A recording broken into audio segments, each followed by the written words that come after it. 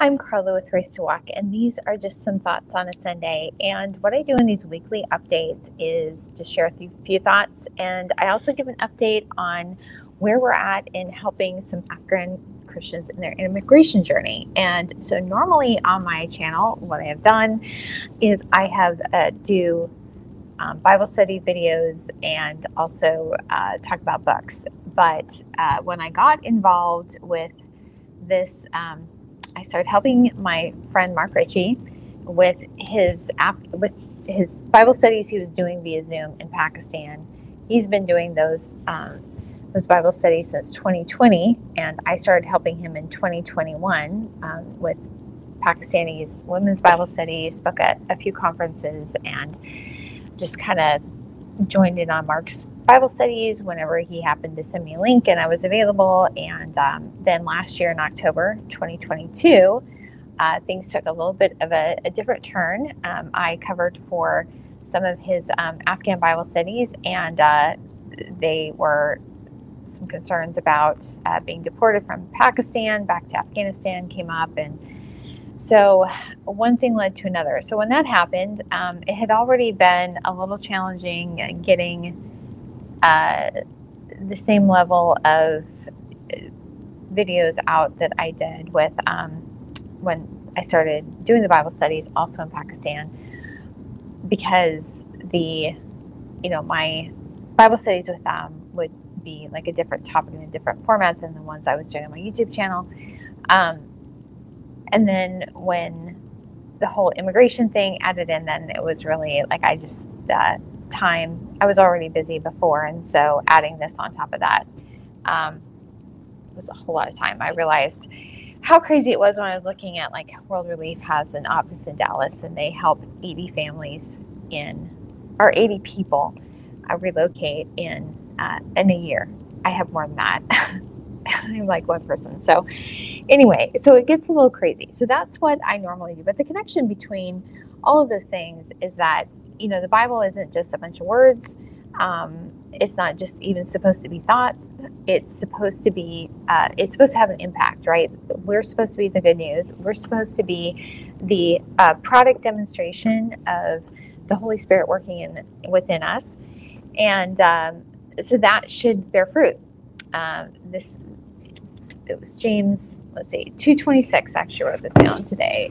This is just as which one is it? As a body without spirit is dead, so faith is also dead without works. So what we do is supposed to be evidence of the Holy Spirit working within us. And so also in James, this is in James 1:27, so pure and genuine religion in the sight of God is and the Father means caring for the orphans and widows in their distress and refusing to let the world corrupt you. So we are supposed to be caring for those in need if we're really seeking after God and following His heart, right?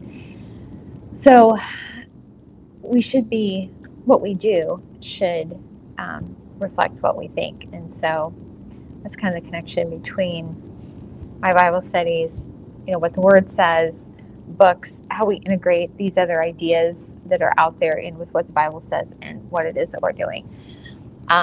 Mark brought in this effort that we're doing now, Mark brought in his friend Don Shire, who has a ministry at DonShireMinistries.org. And Don will, since he already has a nonprofit that has been doing ministry all over the world, he has a channel set up for sending money into other countries. And so any donations made at DonShireMinistries.org, when you select Race to Walk, that will go to help our people if you'd like to help them. So anyway, the topic of today's stream. So missed opportunities. And I had kind of been on my mind, like, oh yeah, I think this is, and I do pray about like, well, what should I name the stream, and try to think about like how does what has been going on tie into the topic of the stream. And I was pretty sure yesterday I knew that this is what I was going to do yesterday, but then this morning we get into Bible study and we're in the book of Mark, And I was like, yes, this is exactly it. So one of the things that was kind of interesting, I did a live stream, or not a live stream, I did a video review of the Sound of Freedom movie. There's actually connections to what we're doing here with the Afghans in Pakistan to that movie. And someone made a comment on there, because I give some personal accounts of some connections with all of this, to tie it all together. And really the topic of that stream is what is truth, because the Sound of Freedom absolutely is not truth. And so that was the topic of that review. But somebody said, well, you're just being self-aggrandizing, because I'm giving personal accounts of things I personally know. That's called a first-hand testimony, right? First-hand witness. And I was thinking about it, and I was like, okay, well, as I was telling the accounts I gave in that story, I'm like, yeah, I have actually been involved in some pretty amazing stuff. I mean, and I didn't go seeking it out, honestly. The editor-in-chief of An Unexpected Journal, we were having a discussion about this, so things that we get involved in. And she said, I'm very intentional about things I get involved in, and she's an extrovert. So she goes seeks things out. I don't. Things come find me, because I'm an introvert, and I would much rather just sit and read and write rather than go and interface with people.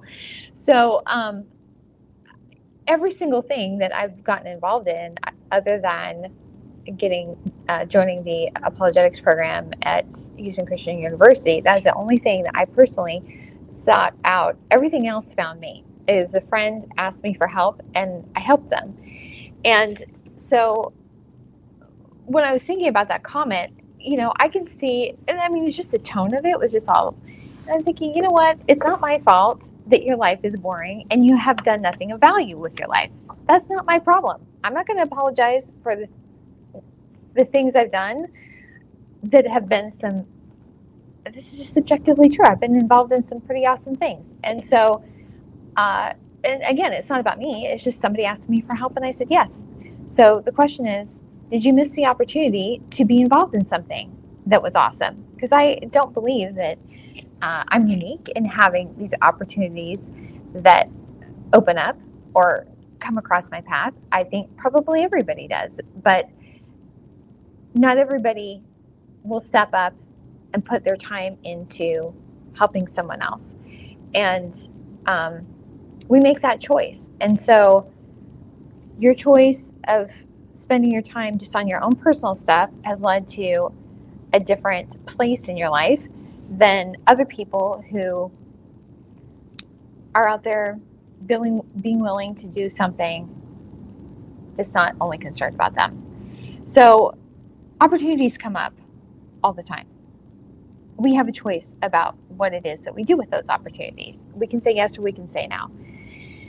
And the interesting thing about the lesson with Mark, because what I've been thinking about is the difference between Saul and David as the kings of Israel and Judah. So Saul was king of Israel, right? There was nothing that he did on his own that got him in that position. He was anointed by God. He was chosen by God. But he never really felt like he was worthy of it, right? He had some insecurity problems. And the reality is that he wasn't. I mean, there was nothing. God had something in him, and he could have been a good king. Otherwise, God wouldn't have chosen him to begin with. But he was afraid of other people's opinions. He never got past that insecurity. He lost the kingship because he didn't obey God, and he took the position that he didn't wait for Samuel to come and make the offering. He went out of God's will, right? And so Saul told him that the kingdom would be taken from him, and so he went and anointed David because Saul was concerned about his position. He was responding to peer pressure, whereas David, he was anointed by God, right? Told he was going to be king when he was young, so probably in his teens, but he didn't step into that position until years later, and he had to go through a training and a seasoning period before he actually took the throne. So Saul was just kind of launched into it, got it right away. There was no trial period for him. There was nothing that he had to go through ahead of time, whereas David did. And you see that even with his when he fought Goliath, because he said, God was with me when I killed the lion and the bear when he was just a kid, right? And so he knew that God would be with him when he killed Goliath. And so he put his trust in God. And he knew that he had to, like, whatever he did, he had to put his trust in God. I'm not saying that David didn't mess up, because he did. He did mess up quite a few times in a lot of things. David's family was really a mess. But then he went through years and years in exile on the run from Saul. And so he had to, when you read the Psalms, I think most of them were read or were written during a time when he was in probably great distress and worried and thinking he's not going to be able to get through this.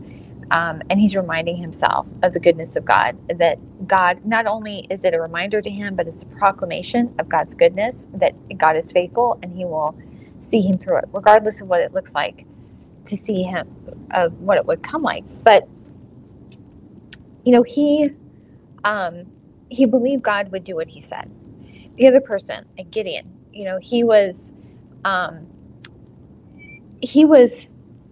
Israel was being oppressed by the Philistines, and an angel appeared to Gideon while he was grinding grain in this wine press. So he's there hiding out in this wine press, and the angel says to him, "Hail, mighty warrior." That was not what Gideon was at the time, but it was what God knew he could be, right? So he said, this is not who you are. You can be something beyond this. And Gideon did test God a few times. He did lead the Israelites to victory. And actually, when I did the conference in the Bible set in Pakistan, it was a pastor's conference. It was 500 pastors, and my topic was on the mighty few, Gideon's army, and the Battle of San Jacinto. Because if you ever read the story about the Battle of San Jacinto in Texas, it's sounds just like really similar to Gideon's battle too. But Gideon had this victory, and he became this national hero. And the thing is, Gideon thought he was nothing, right? God said, "No, you can be more than this. You can be a warrior." And he believed him for that, and he was, but he didn't continue to trust in God. He got full of himself, because he basically put himself in the role of sort of kind of this priest as king. And if you read the story about what came after that big battle, you'll see that Gideon had some another family mess, and it led to national strife. But going on to Mark, what was really interesting was, let's see if all of these came up. I don't have a lot of slides today. Mark, so the Gospel of Mark was written by John Mark. He was not an apostle, but he was a friend of Peter's. And the Gospel of Mark is Peter's account of Jesus' life. And there's debate about everything related to the Bible, but there's a lot of debate about the dating of Mark. And so, there's a couple of videos on Mike Licona's channel. There's a guy that actually graduated from the same apologetics program that I did, that he did his thesis on the dating of Mark. It's basically looking at all, pretty much the consensus of scholars. So any scholar that had, I can't remember what his criteria was, but the majority of scholarship believes that Mark was written before 70 AD. And he just kind of gives like the numbers and, what it is that on the dating that people believe about the Gospel of Mark. I took a class from Nabil Qureshi. He is the author of, he used to work for Ravi Zacharias Ministries, and he wrote Seeking Allah, Finding Jesus, also No God But One. He was a former Muslim. His autobiography or spiritual memoir is Seeking Allah, Finding Jesus. But I took a class from him about 6 months before he passed. This was in 2017. He had come to Houston because he had stomach cancer, and that's what he ended up passing away from. And he was in the middle of doing his dissertation on the Gospel of Mark. So the class I took from him was on Islam and Christianity, doing a comparison between the two. And that was a one-time opportunity to be able to do that. And I had a lot of opportunities like that while I was in the apologetics program. It's just time and things that were only one-time opportunities that, somebody going through the program now wouldn't have the opportunity to do. But he said that he believed that the Gospel of Mark was written at 38 AD. He gave some reasons for that. And if you ever read a parallel of the Gospels where you see all the similar passages that are side by side, and keep this in your head, I think you can see it. It makes a lot of sense because sometimes you'll see, if you think about timing, if it was early, then certain people would have been alive and certain people would have been in power. And so it's kind of like, the Christians were under persecution, and you have to be careful about things that you say. Like the Gospel of Mark is the one that puts Herod in the greatest or the best light.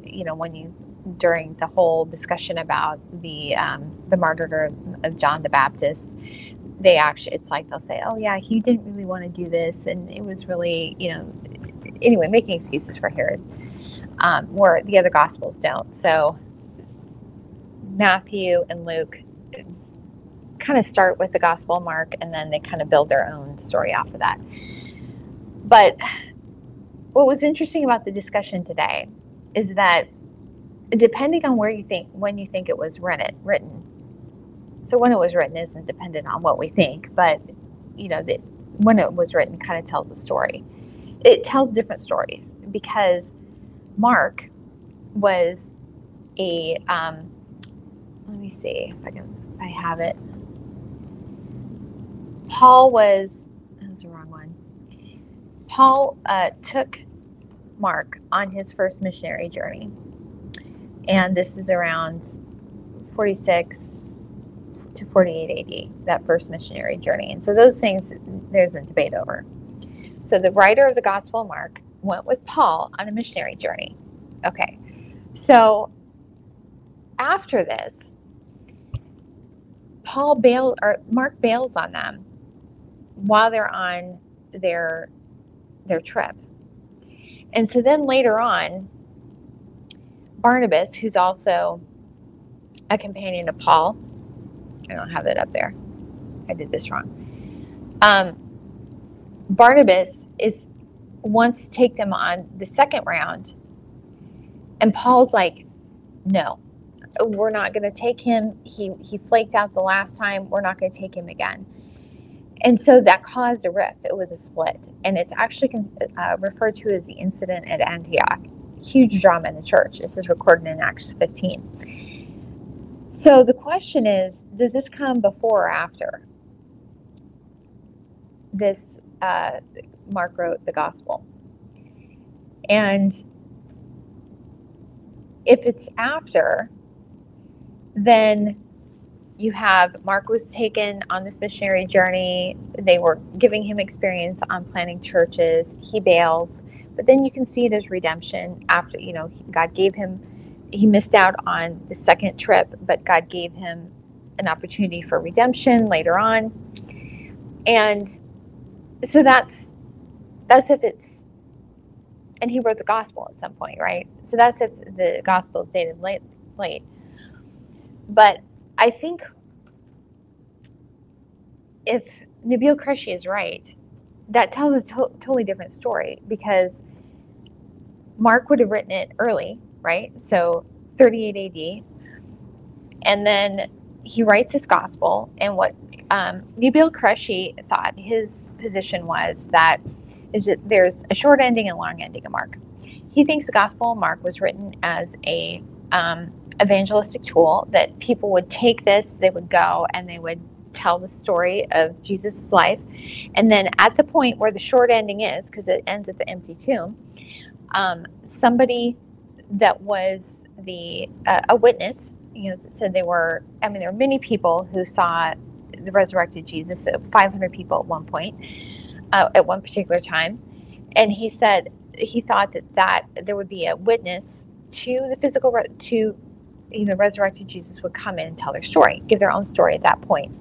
And that the long ending was written later, as when it was mainly, the witnesses started dying off, they just started telling the story just generally. That was his thought about what the origin of Mark was, the purpose, and why his explanation, a likely explanation of the short and long endings. So if you have that, and you have this gospel that's really the first, probably, because Luke says there were many accounts of Jesus's life, but Mark was probably the first. I can't think of what to compare it to, but the first significant account given weight, right? Not weight, but not that they wouldn't have considered the other ones, but like bestseller status, basically. And so Mark would have been kind of like the golden child, and he was young, right, in Christian circles, because he wrote this gospel, Peter's gospel, or Peter's account. So if it was written around 38 AD, and then a few years later, he's taken on this missionary journey with Paul and Barnabas. This is like really big status. And then he bails. And Paul doesn't trust him anymore. And it says in this account, it's like they said that he actually did go back and, he founded some churches. So it wasn't like that was the end for him. But it's another thing where I think a situation like with Paul, there was no seasoning ahead of time. He was catapulted into this celebrity status in the Christian church, and he didn't stand up, right? So you have to continue to stand firm.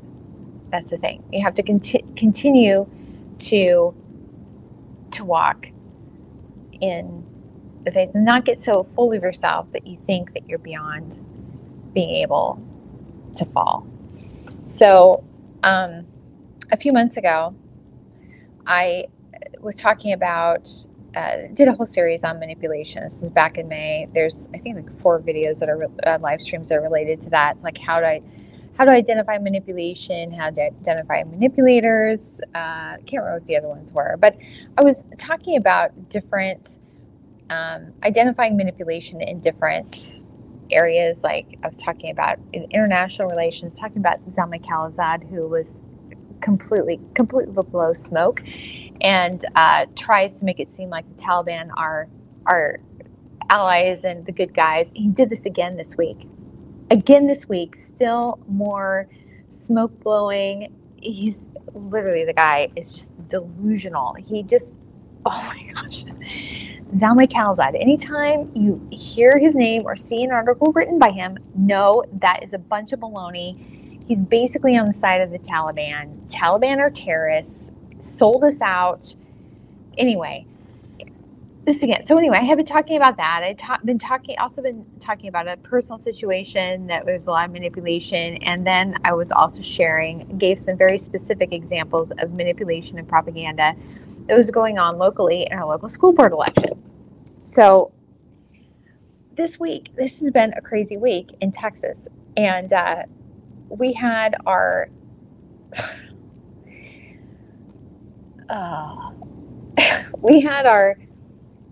much indicted Attorney General, Ken Paxton. And when I say much indicted, he's been under indictment for like security fraud or something for like 8 years. I don't even know where that's at. He's been investigated by the federal government, and the latest thing was he got impeached by the Texas House because he wanted the state to pay off his settlement for, I don't even know which one. I mean, it's hard to keep track of all his indictments. I don't even know. But he had to pay something off. And so there was a judgment against him, and he wanted taxpayers to pay for it. So he's an attorney general. Cheating and stealing is not part of your job description as a state attorney general. Anyway, so that this was all going on, and he goes to he's in a trial in the Senate, the Texas Senate, to see if they remove him. Dan Patrick, our lieutenant governor, is over the trial, and I mentioned a few months ago that, I don't know, maybe it hasn't been that long, but somebody donated $3 million to Patrick's campaign. Never had that large of a donation before, but it was a Paxton supporting PAC. So basically, consider that a bribe. So what I would call a bribe to Patrick, or to structure the trial to favor Paxton. So they had a vote yesterday, and it's so clear. Like, there was no question about Paxton's a crook. He was turned in by his own staff members because he was getting all of these. He has a backer that he basically manipulated things to benefit. And then into all of this mess is a mistress. And oh, by the way, Ken Paxton's wife is a Texas senator. So anyway, it's a whole big mess. I mean, you couldn't even write a story about this because it's just unbelievably, ridiculously corrupt. No one would believe it, but this is Texas. So anyway, they voted yesterday, and basically it went down party lines, and the Texas is controlled by the Republican Party. They're pretty much all sold out, and they didn't remove him. There's no question that he's guilty. There's no question about it. But because they're friends, they are, we were actually talking about this in Bible study, because all of this tribalism, they acquitted him and he's still there. So one of the things that they were saying, that in one of the articles, not this one, I'm going to have a couple of articles about this up on the article on my website for this live stream. But the speculation was that the Texas senators, even though they knew Paxton was guilty, they were afraid that the money backing Paxton would come against them, and that they would have a hard time getting reelected. It's like, so what? So what if you have a hard time being elected? When you sell your soul, you don't get to just take it back whenever you want. I mean, you basically lost your integrity. You are backing corruption and evil, and so you'd rather make sure you get elected and stay compromised and corrupt rather than having any integrity. This ties into our school board, because there actually is a connection. There was a lot of drama with the school board this week too. So if you go back and watch that, I was explaining there were 3 positions up. There was this one guy who had a lot of community support that the little locus of evil, in my opinion, on the school board had it out for, and this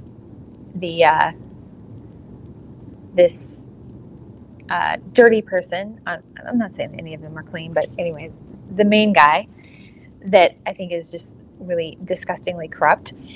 He had outside money, an outside money PAC coming in and trying to get all 3 of the seats with his people, but specifically he was going against this guy, Robert Scarfo. People have no sense. Like, they more money than sense. FTC violations. They really had all this money. They really didn't know what they were doing, and they were going up against a local guy who really isn't any better ethically, but he does have good connections with local groups. So the guy on the school board is trying to manipulate everything. He could only get one person elected to that seat, and that was an incumbent, and he barely even got that person done. So all that money coming in, just basically, it was a waste. It was just because they don't know what they're doing. What I've heard since then is that, so Scarfo's still on the board, that it's that election and the outcome of it has completely changed the dynamics, not only on the board, but also in the district. Because now they see, is most of the people that are on the board now, they're either put there on as part of a slate that this guy kind of coordinated, or they were appointed. And so almost all of them, other than Scarfo, owe their seat on the board to him. And so they would just do what he said. And it was, there have been multiple things over the past year where that's really obvious, that they're really not 7 independent votes on the board. There's basically this one guy, and then Scarfo would vote how he wanted. Everybody else was under this other guy's thumb. But that's not true anymore, because it's obvious that this other guy does not have the control that he has thought he had.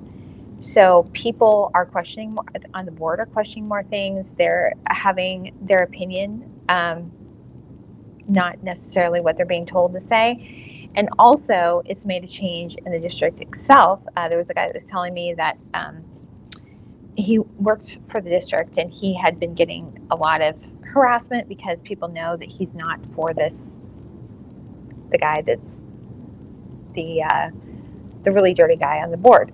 So because of that, there would be a lot of retaliation and pressure against him, if he didn't go in line with who this person is. And so now they know he does not have the weight that he thought he did.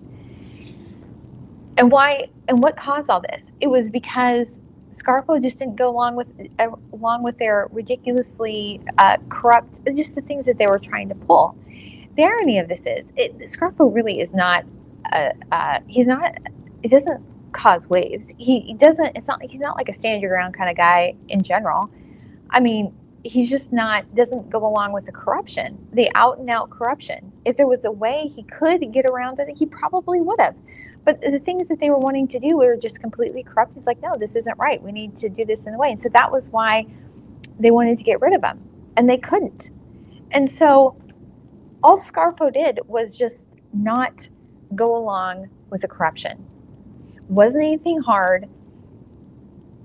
He just didn't go along with it, and he just did what he'd always done. He has had strong connections in the community for years. It's FYI for anybody that wants to do something like that. Take a note on that, because he's had a mailing list. This is a thing that just kills me about people that start running for a school board. They show up 2 months before, and then they haven't established any connections. They have no platform, like not platform as in I'm going to do this, and this, but just have any sort of reach at all. And then they complain because they don't win, and they don't have money. You either have to spend a crap ton of money sending things out, or you have to build relationships. And so Scarfo didn't spend a crap ton of money. He just built relationships, and he had an email list. I used to be on it. So that's what you need to do. But it's just now Scarfo he's kind of it's just completely changed. The dynamics have completely changed. And so the people on the Texas Senate have missed an opportunity just to stand up for what's right. They had an opportunity, and all they had to do was just, vote for what was right.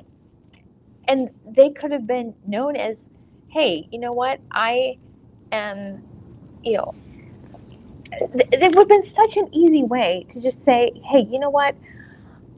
I am in this party, and I just believe in what's right. And they could have been able to go back to that, and now all they're seen as is a corrupt and sold out tool.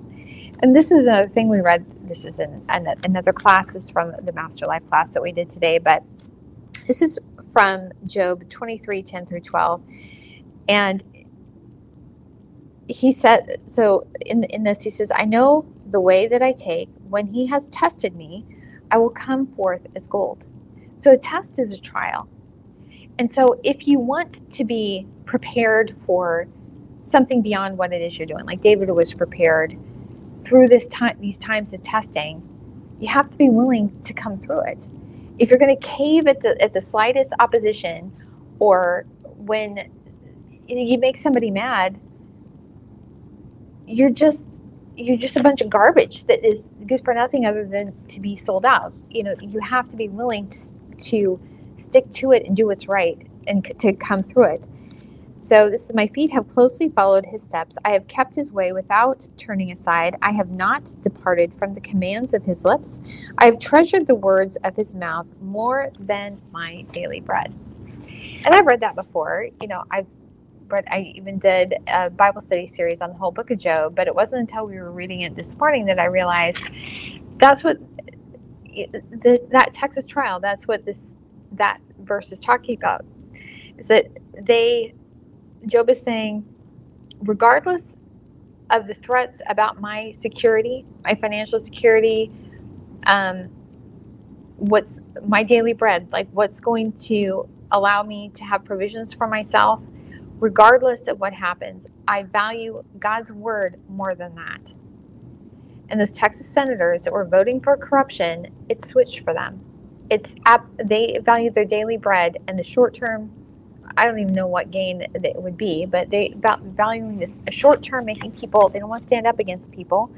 They don't want to have somebody coming against them, in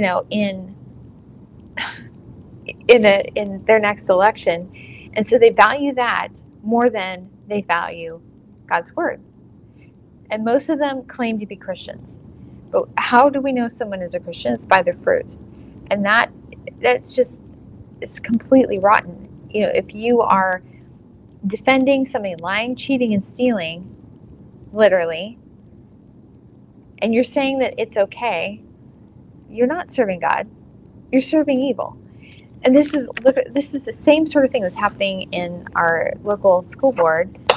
There's a guy that it's a huge mess. More of the same sort of thing we're seeing on a statewide level: lying, cheating, and stealing. All of it is coming up about. It's starting to come out about a particular person, and the discussion blew up. This is the stupidest thing. It's like the school board never learns. Someone goes up and wants to talk about it, saying that it's not right that this district is paying same sort of thing. The issue with Paxton was that was just too much for the Texas House. Was that he wanted the state to pay $3.3 million for the judgment against him. So in the local situation, there's someone that's been put on paid leave that's been accused of sexual harassment, and the district is, according to what people have said, is paying for his attorney. So they're paying for his defense for the offense that they're investigating him for. So someone was going to be complaining about that, and they get up to talk, and they turn off their mic. It's like, okay, you're dumb. You guys, they never respond anyway, so they should just let them talk and ignore them like they do everybody else. But then they shut them down, and then people get mad, and it's just like all the dirt's coming out. Like they're posting like all over these Facebook groups. It's just all of it, all kinds of, not even just about the district paying for his attorney, but also claiming that he's been embezzling money for years and complaining about the person he's having an affair with, and all of this, all the dirt comes out. But just like the defense for Ken Paxton and his corruption, you see a ton of people, they're like excusing it. Well, what difference does it make? He's a great guy. People excuse it if they're friends with them. So what's right and wrong isn't dependent on who a person knows or who they're friends with. Right and wrong is dependent on justice and righteousness, the nature of God. Like he's a determinant of justice and righteousness, and that is what the word mishpat, if you look that up, it actually is translated as justice or judgment, depending on the context of it. And so our choices determine where we fall on that. It's not our own convenience that determines what's right and wrong. And the other thing that I was thinking about is like, this is why the thing, especially locally, it just seems like there's like no sense, like all this money going into really bad strategy. People picking, like, there'll be outside money basically going in to fund really bad candidates. And part of it is that they're meddling in a community and situations that they don't know. They're not here, but they're meddling in it. But also, the other thing I think is that they're putting their trust in their money, right? They think that because they have more money, that they must know the best thing to do or what's right. And that's a lot of times not true. But because they're putting in their trust in their money, they're easily fooled.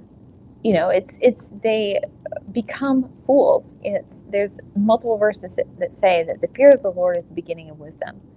Because they're not fearing God, they're putting their trust in their money, they become fools. And they are. And that's what you see.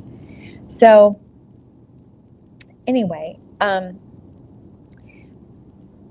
regarding opportunities, we have opportunities every day to stand up and come through the trials or challenges that God puts in front of us. We have opportunities every day to do something for beyond ourselves, right? To think about others first rather than our own self-interest. And we choose, we make that choice. And this is, I think, another thing that causes a lot of hang-ups for people is that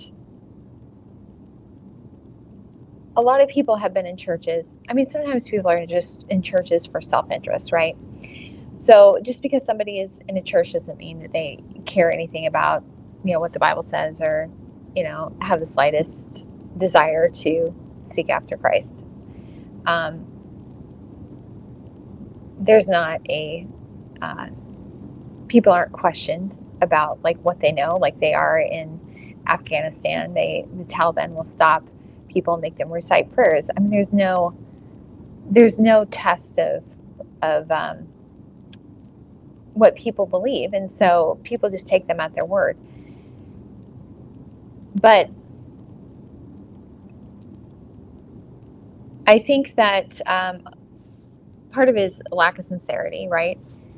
But the other part is that a lot of people are in churches that have taught, I really try not to bash Calvinism, but quite frankly, I think it's doctrine from the pit of hell. And I have several videos on my YouTube channel about 5 times, mostly in Irenaeus.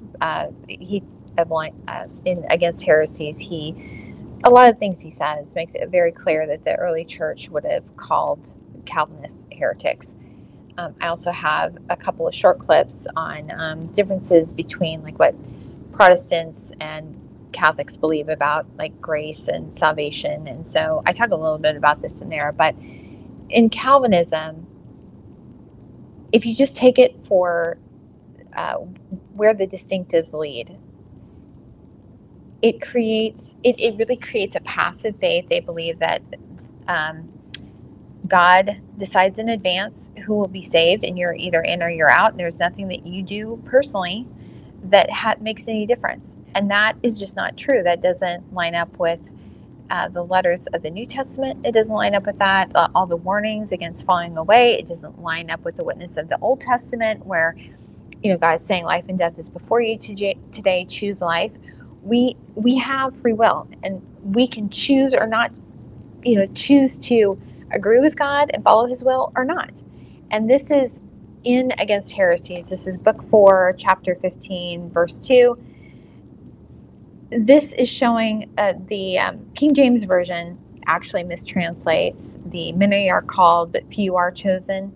It should be, and this passage makes it very clear because Irenaeus was a Greek speaker. He quotes that verse, but he writes that many are called, but few, it says few chosen, but you see in the context of this is that few have chosen. And he says specifically that God has given us the right to self-government, that we do have a free will, that we do get to choose. And it's only in that, it is only that we have free will that God would be just in judging us. If we didn't actually have free will, then he couldn't judge, right? There could be no condemnation of our choices and actions if we didn't have the choice to begin with. So we're always given a choice, and we always have opportunities for not only for entering into efforts or taking a stand against things, but for building our own character. And I don't know if I have this quote, but there's a quote by C.S. Lewis. He talks about that, and where he's like, every day we have a choice to become more of a heavenly creature or more of a hellish creature. We do have that choice. And I do think that in the account, just because you have a big win at one point, it doesn't mean you stay there. You always have to continue to make those good choices and trust in God to lead you in the right path. But unfortunately, our Texas senators, they're going down a completely different path. And you'll see them post Bible verses all the time. But this is the thing. This is a Bible verse for them. It's Matthew 7:21-23. This is Jesus talking. Not everyone who says to me, Lord, Lord, will enter the kingdom of heaven, but only the one who does the will of my Father. What we do actually matters. Who is in heaven? Many will say to me in that day, Lord, Lord, did we not prophesy in your name, and in your name drive out demons, and in your name perform many miracles? I can guarantee you none of those Texas senators are doing this because they're probably going to churches that are cessationists, so they haven't even done that, so they have no business even having any thought that they're safe.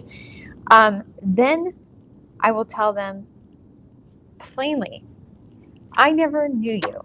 Away from me, you evil doers. So that's the NIV. I looked that up. I have this app. It's super cool. You can only get it on Android. It's by Hagios Tech. It's the Hebrew Greek Interlinear Bible, and it puts the English words just right on top of the Greek. So it's really easy to see. I think get a better sense of just as close as literal as you can get when you read it that way. What the Greek actually is in there is it's those working lawlessness. And if you go in charismatic circles, a lot of times they'll talk about, spiritual strongholds in an area. There's some, if you read in the book of Daniel, it talks about the prince of Persia that was opposing actually it was Christ. It's the Lord that was coming to Daniel. He said, as soon as you started praying, he started to come, but he was opposed by the prince of Persia. So this is this principality, the spiritual principality that was over the area. It's for 21 days. And I've thought for a long time that the spiritual stronghold in the state of Texas is a spirit of lawlessness. Absolutely. And what just happened this last week in Texas is a perfect example of that. Those who are working lawlessness. When you are excusing the actions that Kim Paxton did, that verse is talking to you. As a verse is talking to you, you don't get to excuse evil and say you're on God's side. You just don't. So anyway, about opportunities, I'm going to wrap this up. But we have, I think I mentioned this last week, the crazy things. They're actually issuing Afghanistan passports at the embassy in Pakistan. It's more money than it was before, but it's not nearly as much as you would have to pay and go back to Afghanistan because nobody wants to go back there. So anyway, gotten a ton of messages from people in my group. They're like, hey, can you help us? We need money for passports for their kids, and some adults don't have passports too. So anyway, one of the people said was he wants to not miss the opportunity because you never know with Afghanistan, Pakistan, what's going to happen next. It's crazy. Things change all the time. So we had a discussion about it on Monday, and I was telling them, okay, so let me know when because they can't even just go in and apply anymore. They have to take a number for an appointment because people from all over Pakistan are now coming to Islamabad to get to apply for passports. And so they have to even take a number to get a name or to get an appointment. So I said, take it, let me know when you go in and take your number.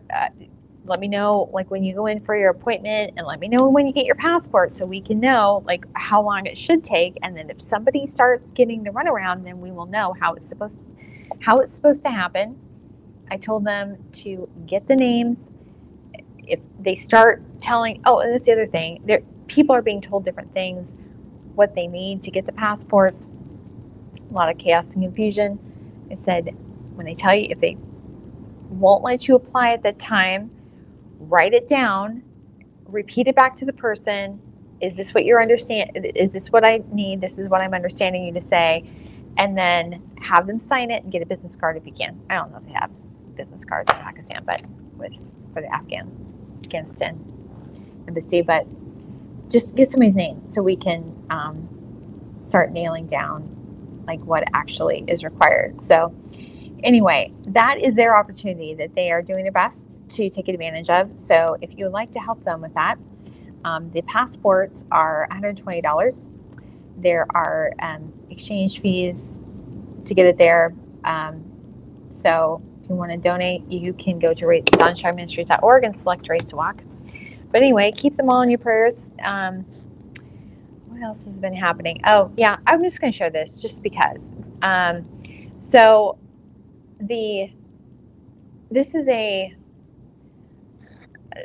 post that we're talking about the location of ISIS cells, and I think that's a good thing to just review. I hear people saying a lot of times that us pulling out, we're the ones that are the U.S. When I say we, are the ones determining whether or not there's conflict, right? If we pull out, then things just go away. And that's really ignorant as well as arrogant. If you don't understand the dynamics, then you're really going to be sitting ducks. It's like other people in other countries aren't going to stop warring against you just because you decide you want to be done. And if you don't understand that, then people saying, oh, these are the forever wars. You have to know the game that you're in, and you have to know who the players are. And this is, where was it? It's a post by Scott Jensen. He was saying, we make these poor and ignorant decisions, and other people are bearing the cost. And that's true. And all we can hope, I think, is that we don't have another 9/11 because of our stupidity and just putting trust in the wrong people. The other thing was, this is one other story I was going to share. This is an article on The Intercept, and 2 years later that there's all these people in lily pads, the Afghans on lily pads around the world that can't even get a response to their status. Now, these are people that are actually in these centers. At least they know that their application is going to be processed. It's just taking a while. People I'm working with, they don't even have that. I mean, at least in these areas, they don't have to worry about being arrested or deported, and they have food, like the United Arab Emirates. They can't go anywhere, but at least they know. But even those people aren't getting a response. And so a few months ago, I mentioned that there was rumors of the Biden administration talking to the Philippines to be another lily pad. Why would anybody do that if we can't even get these applications processed? And there's no reason that we can't. We can do this. So anyway, just some things to keep in mind. If you hear stories coming out, do not believe anything Zalmay Khalilzad said. He is a total Taliban apologist. So anything that comes out of his mouth is a bunch of baloney. And, if you hear somebody talking about open borders, they're arrogant. They're just absolutely ignorant. If there actually is open borders, and ask them to contact me at contact@racewalk.org and tell me where they are, because I have people that need some help. So anyway, hope you have a great week. And I will see you next time.